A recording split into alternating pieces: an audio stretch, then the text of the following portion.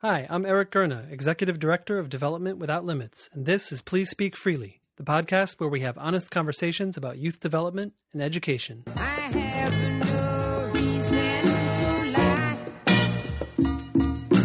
If I did, I would cry. But I'm not a good liar. So I'm here in New York City with Holly Delaney Cole, who is the co-director of Community Resource Exchange. Welcome, Holly. Hi, good to see you again, Eric. So, Holly, you and I have worked together for a few years now. Yeah. Our organizations partner to provide technical assistance and other supports to New York City Department of Youth and Community Development funded programs, including the Beacons, Cornerstone, and other DYCD funded programs. So we've gotten to know each other a little bit. And I've been really eager to talk to you about some of your work at CRE. Maybe it would help if we started out by just talking a little bit about what Community Resource Exchange is. Sure, sounds good. So Community Resource Exchange is a nonprofit management support organization, and our mission is to help other nonprofits in New York City to become stronger and more effective. And we have particular interest in nonprofits whose missions are about fighting poverty or advancing social justice in some way. Mm-hmm. And youth organizations are very much at that front because that's about expanding opportunity for young people. So a fair number of our groups are youth-serving organizations. Because we're a consulting group, mm-hmm. a great deal of how our methodology, how we deliver our services, is in one-to-one consulting engagements with nonprofits, generally with their leadership, mm-hmm. executive directors or members of boards of directors. We do also work in other methodologies like cohort training and coaching, and we do a little bit of workshops. So I can tell you more about any of that, but those are the methodologies. And again, a focus on New York City, although occasionally we'll work outside the city too. Mm-hmm.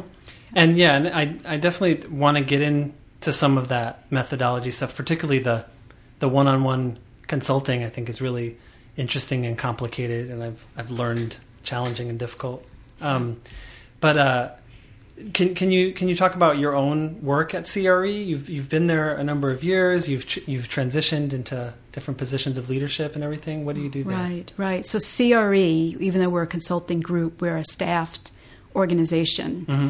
And like many of my colleagues, I've worked in and out of nonprofits my whole career. And when I landed at Community Resource Exchange, I was pretty excited because it was an opportunity to learn, to sort of use all of me in work. Because when you are doing consulting, there's some content knowledge you bring, mm-hmm. but there's also you as a person who's able to make relationships and be someone's cheerleader, be someone's coach, have the kind of relationship with a client that allows them to sort of develop trust so that they can receive new ideas and try new things. And there's something pretty exciting about having to use yourself and not just your knowledge to make things happen. Mm-hmm. Some of the other places I've worked in my career, it was when I was a grant maker, for example, it's all about that you are the portal to the dollars. Mm. And there's something much more satisfying about this kind of work. Consultants have kind of a mixed reputation in general. And I found working, primarily in the public sector and the nonprofit sector, that it's like I'm kind of always apologizing a little bit or explaining like not that kind of consultant. Right. We talk about that we sort of ended up in this position. We didn't set out to be consultants. We sort of ended up in this position, and that there are a lot of consulting firms that have sort of found, for instance, the after-school field or various sectors of the education or human services fields as new markets. There are a lot of really big, broad consulting firms that do all kinds of different work with all kinds of different sectors and see each one as a sort of niche market. You state in your description of CRE that it's about social justice, and it's about particularly helping economically poorer communities. Do you find that are you in the same? Are we in the same boat? Do you find that consultant reputation works against you in some ways? Yeah. I think what you are hitting on exactly the difference between groups like Community Resource Exchange. We're not the only ones who have a mission that's not about making money, doing the work. I'm sure that Boston Consulting and Grant Thornton want to deliver high quality work. I would guess that the point is so that they can get more work. The point of us delivering high quality work is about helping a group solve a problem. In fact, if folks are coming back to us with the same work, we feel like we're not being successful. Right. So over time, CRE is 33 years old, and we've always worked in New York City, and we've always worked with the nonprofit community in very much the ways we've worked that we are working now. So we don't have that reputation to fight against, that consultant. So the negative aspects of being a consultant to work against, I think a lot of groups identify us as being their partner. When you started to frame this particular question, what popped into my mind is this old commercial that was out, I don't know, about 10 years ago, where the consultants are in a meeting with their client and they're telling them to do stuff, and the client asks them, are you going to help us, implement this? Are you going to make this happen? And the consultants just crack up because the idea that they would actually help with implementing, right? And the commercial ends with the consultants leaving the building, just laughing at about that, how ludicrous that idea is. Yeah. And Community Resource Exchange, and I think other partner agencies like us, our point is to leave capacity behind. We work hard to try to develop the resources so we can be in there for a while to coach and to help with implementation of the idea, to help the group continue to problem solve so that they're stronger. So, yeah, I hear what you're saying about the reputation. I think it is present. But I think, we've done a good job of distinguishing ourselves in that way. Yeah. Yeah. It's funny. I remember that commercial. I don't remember the exact line, but I remember. Yeah. I remember because I believe I was already a consultant at that time, and I just kind of shook my head like, thanks. Right. So, yeah, let's talk about the actual work a little bit. One of the things that I've found in the past few years of working with so many of these larger community-based organizations here in New York that are youth providers is it matters so much what else they do besides the program that I'm there working with. So say we're there working with their after-school programs, but the organization also does foster care stuff, and they also do juvenile justice stuff. They may do homeless services. They may do so many different things, especially like the settlement house model, which is prevalent here in New York, but exists other places as well. And I'm just wondering, what you think about that, what your perspective is on what needs to be improved in that system, or what's challenging in that system from your role as a capacity builder. Yeah. So when I think about some of the larger, more complex multi-service organizations, the ones that are very successful have figured out a way to create structures and habits and practices and also develop strong middle management so that any one of their divisions or departments or units is being managed well, and that the people that are leading those units know how to effectively communicate upward to get resources or to get attention when that's needed. And so they have created good systems, good internal structures and systems and practices and habits. And that is, absolutely led from the top in the way that the executive director and the senior team approach, what their view is about community development and community service. So where that breaks apart, we see that all the time. I'm sure it's true of your work as well, Eric.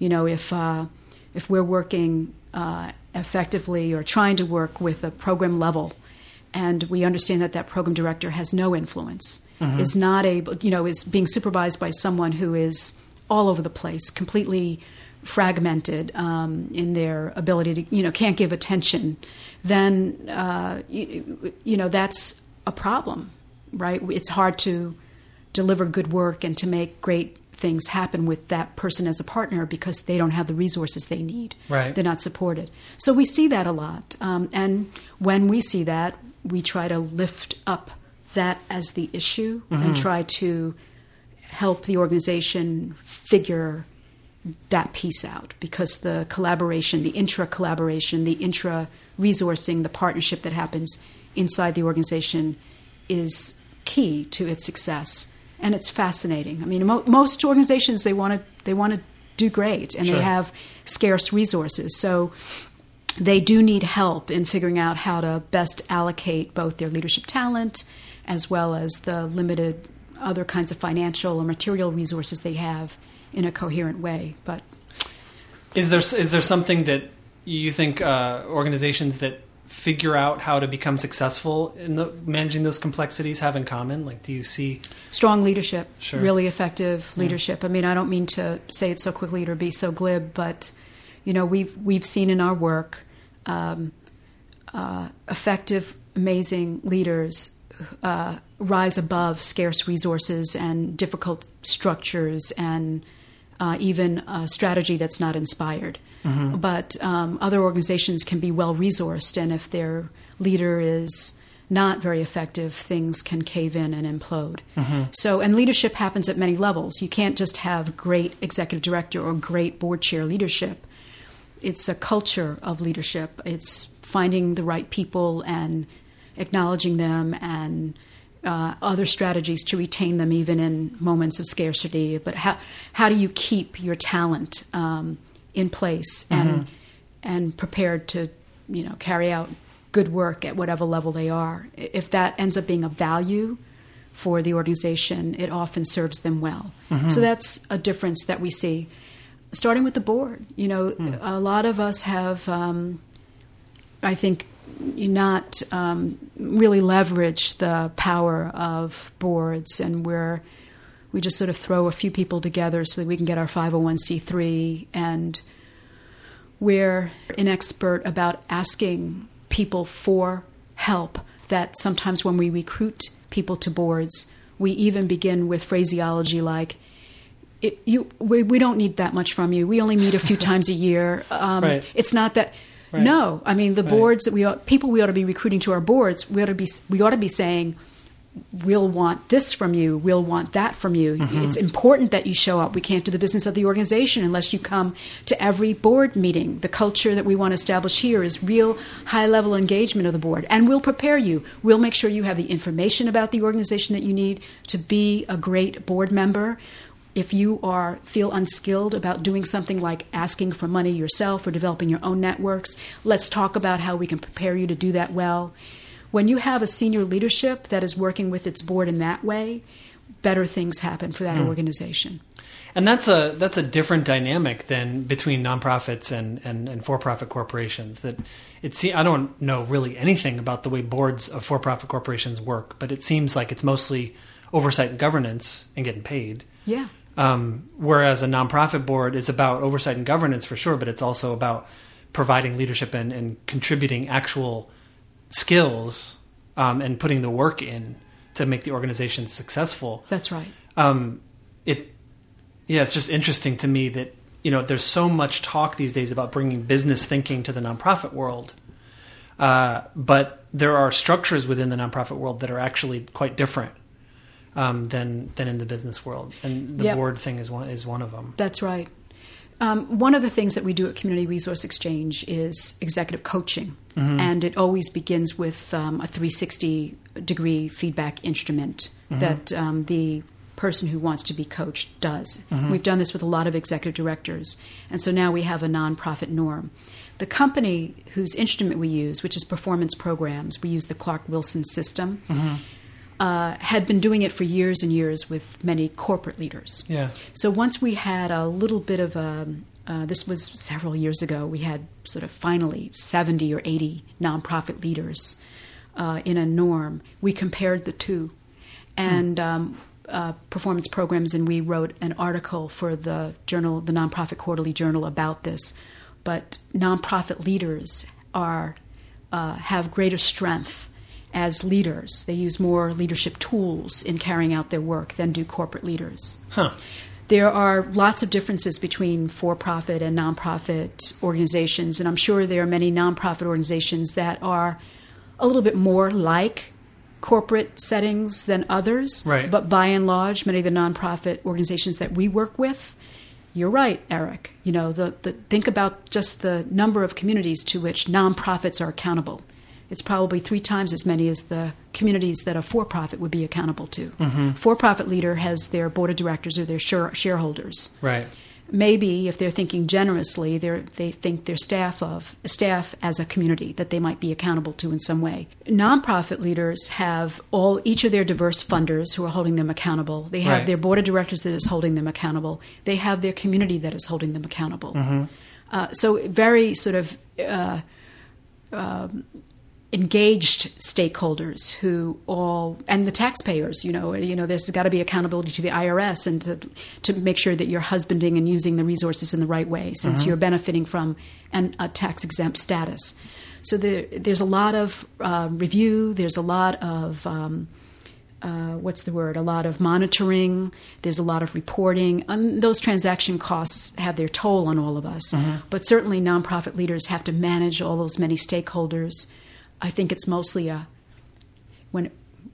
can be mostly a help, to have so many mirrors held up to you as a nonprofit leader. It's a way for you to, I think tighten your own sense of what's actually happening, what you're actually accomplishing, so that you can be responsive to when there are flags or issues. So if you attend well and if you have good systems, so that you're hearing from your various stakeholder communities in positive ways, you can really use that to continue to drive toward excellence and to deliver greater impact. That's a good way to look at it. Certainly a positive, constructive way to look at it. I think also when I think about having 10 mirrors held up to me at once, it sounds a little crazy making too. Absolutely. And to have to be accountable to different stakeholders who speak different languages and have different priorities. Absolutely. So think about how skilled the effective nonprofit leader is. That it's interesting that you mentioned that, and you said think about how skilled the effective nonprofit leader is. But there's all kinds of leaders, all kinds of nonprofit leaders, and I'm wondering what you think about who ends up becoming these nonprofit leaders, and if I could sort of frame that a little bit. My formative experience working in a nonprofit was right out of college, and I worked at an organization in San Francisco that mostly provided services for homeless people, but it was drug and treatment services. So it was like drop-in centers. There was like rehab centers where residential. There was all kinds of different drug and alcohol treatment centers specifically aimed at homeless people, and it was some really great programs and everything. I worked in the executive office, and the leadership there had, for the most part, come up through the programs themselves. So many of them had gone from being in a treatment program to being a peer counselor, to being a program coordinator, program manager, director, et cetera, up to director of finance. And then the organization grew around them, so they were able to sort of grow into these other positions, to the point where there's a whole executive team. The only people in the executive office who had not come up through that were myself and the accountant, myself being an executive assistant at the time, and the accountant, obviously being an accountant. Everyone else, even though they weren't in programming positions anymore, they were director of finance, director of development, these kinds of positions. Their expertise was varied. Some had more, some had less. But they had all come to it through this same sort of path. That led to a very colorful set of personalities in the office. It also led to a team that, to be honest, was swimming beyond their depth. Yeah. It was one thing. It's one thing to run one program. It's another thing to suddenly be, you're an executive director of a multi-service agency like that, and you're running a $10 million company, $20 million company. When in that case, the executive director was a licensed clinical social worker. Right. So her formal training was in that, and now she's this executive, on par with someone running a $10 million private company who may or may not have a business degree, but comes to it through the path of Right. learning about business and how to run a business. So think about that corporate leader. That corporate leader who is now running that $10 or $20 million company likely was developed all along his or her way from the time they got at the company or when they were at the other company that they popped over from. Right. So they went to some programs. They may have had a mentor. They were certainly, their skills were developed. They were probably carefully reviewed. If it was an effective corporation with a good talent management program, their strengths were noted to them and their strengths were built on and so on. There's plenty of ineffective people in corporations. Sure. So let's just stay with the effective leader. Yeah. The people that you talked about, Yeah. I don't. Maybe you have this information, but when it happens that program people are promoted upward, they may be natural at being effective managers and leaders. But if they are not, it's the organization needs to make sure that they are properly prepared, and they too should be taking advantage of where they can of programs to strengthen their core technical skills. And I think that not all nonprofits have known to do that or feel like they have affordable access to those kinds of programs or have felt like they could take the time to do it. And I think it has hurt us. There are a lot of there's talk in the field now. I'm working a little bit with the Hunter School of Social Work, Dean Jackie Mondros, about clinical social workers and how several of them do get bumped up to become these accidental managers, and they've never been trained to be an effective manager. Some of their clinical skills will serve them, but there's lots of other things that effective managers should know. How you build team, how you manage the white space, what it really means to put an effective feedback program, performance review program in place, how you communicate upwards to your managers, how you raise money, what does it mean to look at an audit, some technical skills as well as some other skills that are more about your management and your leadership. So I'm sure lots of people come to that naturally, but lots of us need training. And so Hunter is thinking about how it will help these accidental managers who have been clinical social workers and pushed upward could have access to a certificate program, for example, at Hunter about management. Baruch does a great job. Columbia does a great job. In New York City, we're fortunate because places like Community Resource Exchange and these other places I've mentioned can help groups with that. So I would just say that, smart organizations, learning organizations, the people, even as they're moving up, recognize that they could build out their skills more. And always, always we have to ask, do we have the right people in the right place? Do they have the right skills that they're doing this work well? And if we're caring more about just keeping people in their positions than we are about whether they're prepared to do these new things, then we're making the wrong choices. I moved up at Community Resource Exchange. I didn't. But I was sent to some of these programs to strengthen my own skills. There's been a lot of staff development along the way, and we like to think that when we're trying to figure something out, that we will hire the people in to extend our thinking and help us be more strategic and thoughtful about, not keep it insular. Right. I worry that our field attracts people who are driven to public positions of leadership for narcissistic reasons, not just because they're passionate about their work. Because I've come across so many who run their organizations like little empires and can be so capricious with their authority within their organization, but then are well known in the community, in their community or sometimes nationally, for being passionate speakers or being advocates for people who are less fortunate, or however you want to frame it. Is it unfair of me? Am I getting jaded to think that, or do you think that there's something to it? I know those people exist, Eric. As you were talking, I was thinking about a couple of folks that I've run into that I think are a little bit like that. But I don't see a trend in that at all. So I've been there 16 years. I can't say that I'm seeing that more than I used to. I think, like any profession, there's some people that have come to it with true intentions and others that they're a little bit less so. But the other thing that was coming up for me when you were giving that example is, what are those boards of directors doing to understand how their leader, who's so dynamic, is actually faring? I think there are many boards that just do whatever. They're really follower boards. Or even if they're not follower boards, they're not inquisitive boards. They're not taking seriously one of their key roles, which is to review the executive director. They may be making assumptions about how effective that leader is. Eventually those things, or sometimes those things, will come back to bite them or present problems later, and then they will have wondered how they let this happen, or why they didn't know this. Right. Sure. But no, I'm not seeing that. It's funny, one of the things that CRE has always helped to happen is to help individuals start new CBOs.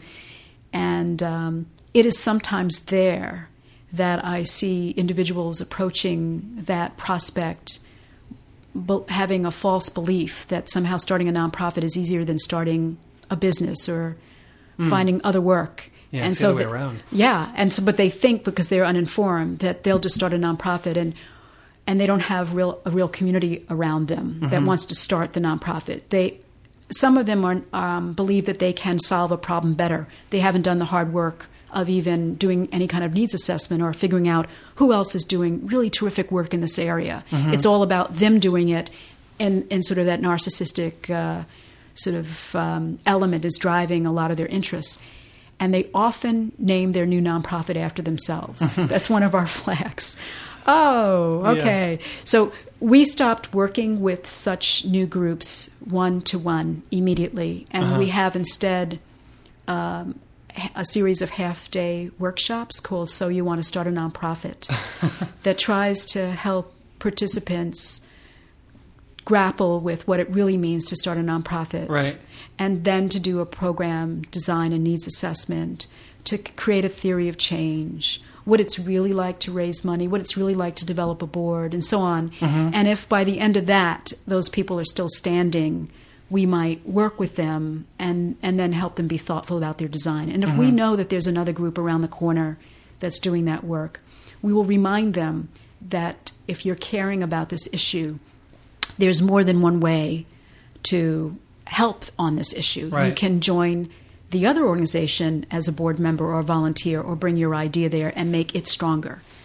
It sounds to me like that process might weed out a lot of people who are looking for a place to hang their identity. Yes. More than that they're looking to create an organization that is going to do something that's not already being done in the world, or something that work that needs to be done. Yes. If nothing else, it sounds like one of those boot camp classes in grad school where it's like, half the point of the class is to make people drop out who aren't serious about the program, because it is a lot of hard work. I mean, just creating a nonprofit structure is a lot of work, much less actually doing the work to get the money flowing. That's right. Speaking of getting the money flowing, I wanted to ask you a little bit about funders in this. What's one thing that's interesting to me, you were talking about how in the corporate world, many companies will invest in leadership development, will invest in the training of their managers. And a dynamic that takes place in our world is that some of that is happening at the level of the organization. Like I know, there are organizations that come to CRE or come to Development Without Limits and say, we want to work on this or that, can you help us? But a lot of the work is also driven by funders. And that's a very different dynamic, where the funder, whether a public funder or a private funder, is saying, please work with this group that we're funding to help them.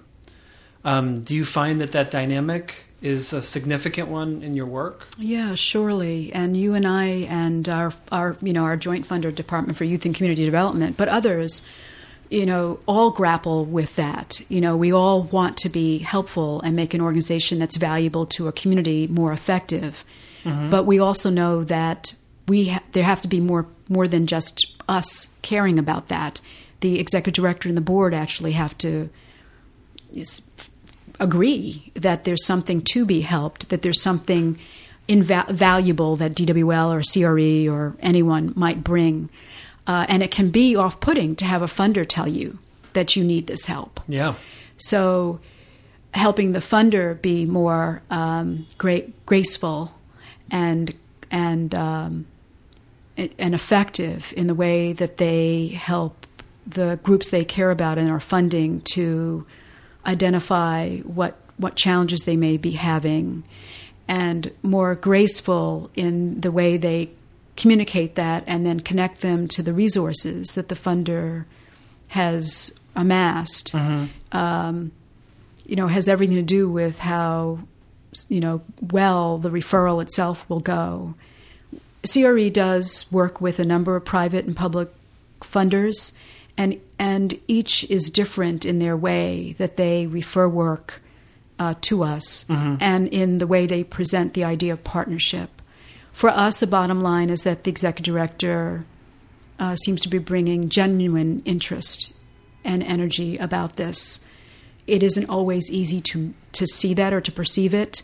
There may be, in the assessment meeting or in the initial meetings, the appearance of that, and then we may not know until we've gotten into the work a little bit that this is not a priority for that leader, and they don't see value, and they were just saying the right words so that the funder would go away.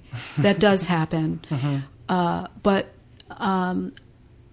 we've gotten better at trying to suss that out as early on as possible, and without getting the organization in trouble, negotiating what work we would do based on a funder referral. It's always a dance, Eric. And I think the more that we can name it to funders and the more that we can name it out loud up front to the groups that we're referred to, the better off we will all be. I feel like we're lucky to be in New York City. I don't know what it's like in other cities, but I feel like as problematic as many of our public or private funder demands or perspectives are, by and large, they're all after the same thing. And with some conversation and relationship building with them, we massage our relationship so that we're getting great referrals or that we can refer in work and get the groups that are ready, that want to do the work, that feel energetic, that actually call the funder and say, I'd love to work on this. Who can you refer me to? Right. With every new funder, we have to negotiate that, but I would say by and large that's who we get to work with, and that is who we feel excited about working with. I would agree, and I think many would say that public funders in New York City and across the country, and private funders as well, their intentions are as you just described, but that there's so much focus on measurement and outcomes and results-oriented thinking right now that the demands are unreasonable, and it creates the situation you described of all the mirrors. It creates a sort of crazy nightmare funhouse sort of version of that, which is that everyone is looking at you as a nonprofit who has funding from private funders, from public funders. Everyone is sort of demanding their own results. And I feel like your work is often working alongside the nonprofit leaders to help them negotiate all of those things. It's funny, I just was thinking as I was saying this, I was recalling a radio interview I heard recently with it's a NPR program called On the Media, and they were discussing the journalistic use of a phrase like "many would say that such and such." What I really mean is, I think that there's too many demands on these leaders, and that it's crazy making, and that even for a successful, effective, well-trained, well-poised leader, that they're being in some ways set up to fail. Yeah. And I've been told on a recent podcast that my thinking of these things is too extreme. No, I concur with you. I think others at CRE would concur with you, Eric, and some of our blogs and some of the times when we're able to speak directly to funders, we try to hold that up for them to see, and also to make the point that they're also not giving the resources that are required to actually put these reporting processes in place. I mean, there's such a disinvestment in infrastructure. On one hand, they're saying you all should be able to track your activities and note your results, and if you can demonstrate your social value, we'll be able to invest more in you. That's really, they've been so heavily influenced there from the federal government and from corporate social venture types that are using all of that language.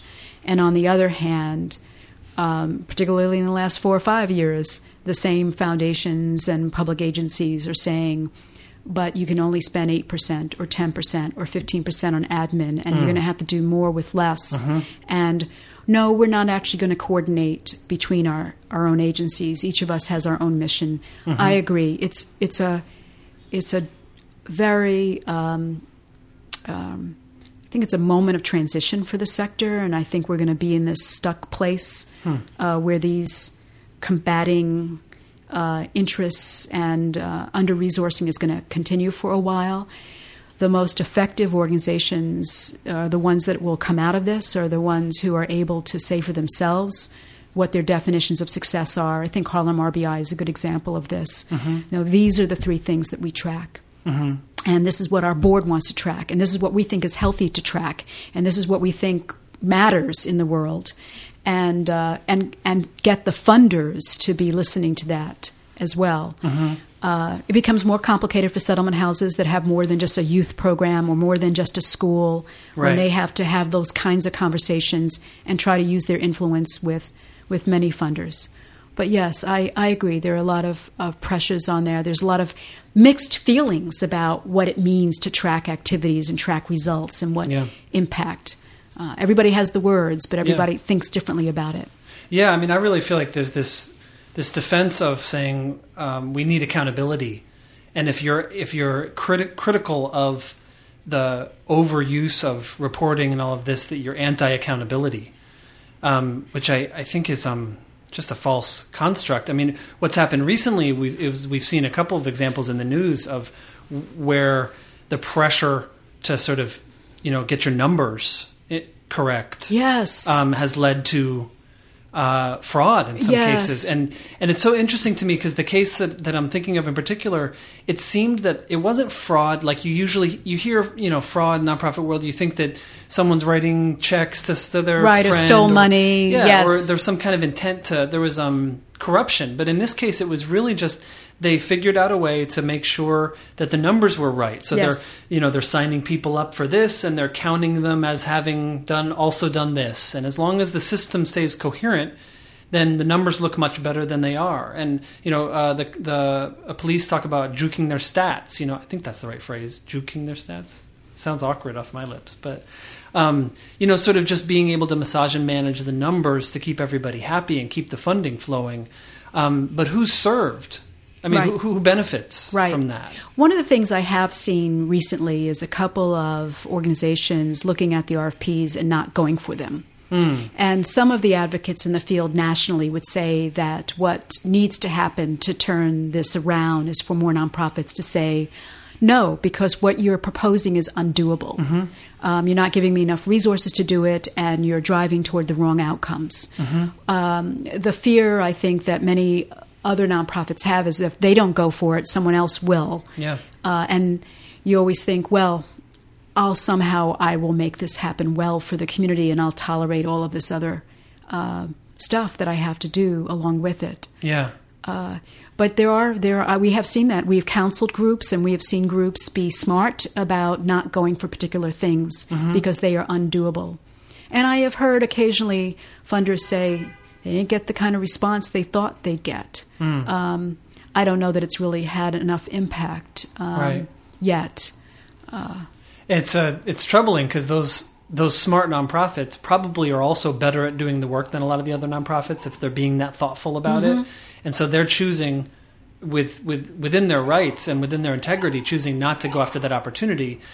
And then it makes it a little bit easier for another organization who might not be quite as together and might not be quite as effective to be able to get that, and then who loses is the community that's being served. That's right. Yeah. We're doing a lot of work the last few years in helping groups answer questions within their planning about what is the change that they really want to make, what are the results they're really after themselves, their organization, funder expectations aside, and for whom they want to make that change in, and what for them are the indicators of success, what would define success, and then helping them be thoughtful about what their indicators or short-term outcomes might look like so they can manage toward that success. Yeah. That's a great deal of our work because some groups have felt like it's a way for them to focus more deeply on core programming and shed some of the programming that they've gotten into more opportunistically. Right, sure, just chasing the funding. Right, so they're expending energy. Even if something pays for itself, you have to manage it, you have to use resources to make it go, and so trying to husband resources to only work on what really matters. It's a great process when you can really define what you mean by success. And then it's disheartening when you get an RFP that tells you how you should define success for the purposes of getting that funding. Right. But you mentioned that you think that we're at a transition. Where do you see it going? So I think it will simplify. I think that there's a low hum of sort of outrage in just the way that you articulated it, Eric, that there are too many funders with differing measures of outcomes. There's a lot of drive of the funding in that way, but not a lot of resources to actually make it happen well. To keep up, every nonprofit would have to have a very well-developed technological system and a great database. Most of us aren't there yet. I suspect, and I don't have something to pull on here that's firm to explain why I think this. I just suspect that, 5 years from now, people will swing a little bit the other way, maybe in the middle, and be asking the subcontractors or the agencies with whom they want to partner to make something good happen for the community to participate in the definition of success and give them money to do that. So something in between no accountability and this maddening monitoring that leads to a spiral of failure. Yeah. Well, that's hopeful. It may just be that I'm an optimistic person. Well, it's good to be an optimistic person. But it's also hopeful to think about a world where we can still focus on what we really mean by success and still focus on measuring our progress towards our goals, but simplify and not be caught up in all these random metrics. That's right. I feel like right now it's this either or. It's either like tons of metrics or everyone says, whoa, do you just want to go back to the days when all we counted were units of service, hours were open? Yeah, because, for all the challenges of this and for all the parts that aren't working, it does, for me as a nonprofit leader, have meaning when it's not just the meals you're counting that you gave out, but that you're talking about people's health and nutrition. Right. Like that's what we're trying to impact. Yeah. And by focusing there, it may cause us to have other strategies besides making a meal. It may be that something else happens. Or if what we're really about is reducing isolation and the meal was just the way to get into the apartment of the older person, it helps people be more thoughtful and clear about the strategies that will really get them to that results. I think we were on autopilot for a little while, just counting numbers. And there's a difference between, and funders will have to come to terms with it, there's a difference between knowing whether you're performing well and whether you're getting to impacts that you want. And there should be simpler measures that we can all use to know whether the quality is good and the performance is meeting standards. And that should be different from the questions about whether we're making the change that needs to be made. Yeah. I know we think about that a lot at Community Resource Exchange in our own systems, our own definition of what is success in management consulting. How do we know that we've made a difference? And being very clear about that. What does it look like? And having deeper conversations with our clients at the start about how we see this status, your condition currently, where we want to move you to, And do you agree first with what the data seem to say and what you report as your status on this thing, whether it's human resources or leadership or financial management? Do we agree about where you want to go?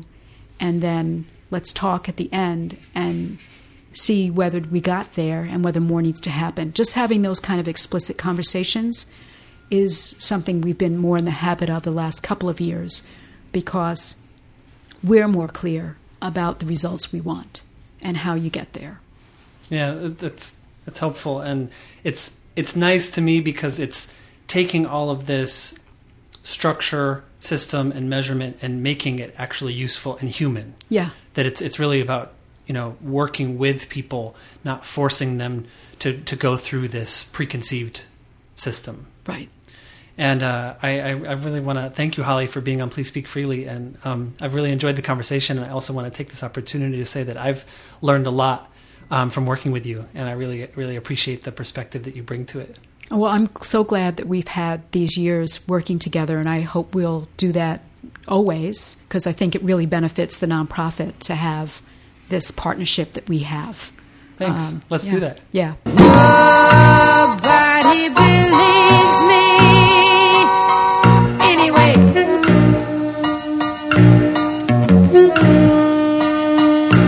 Why tell the truth every day?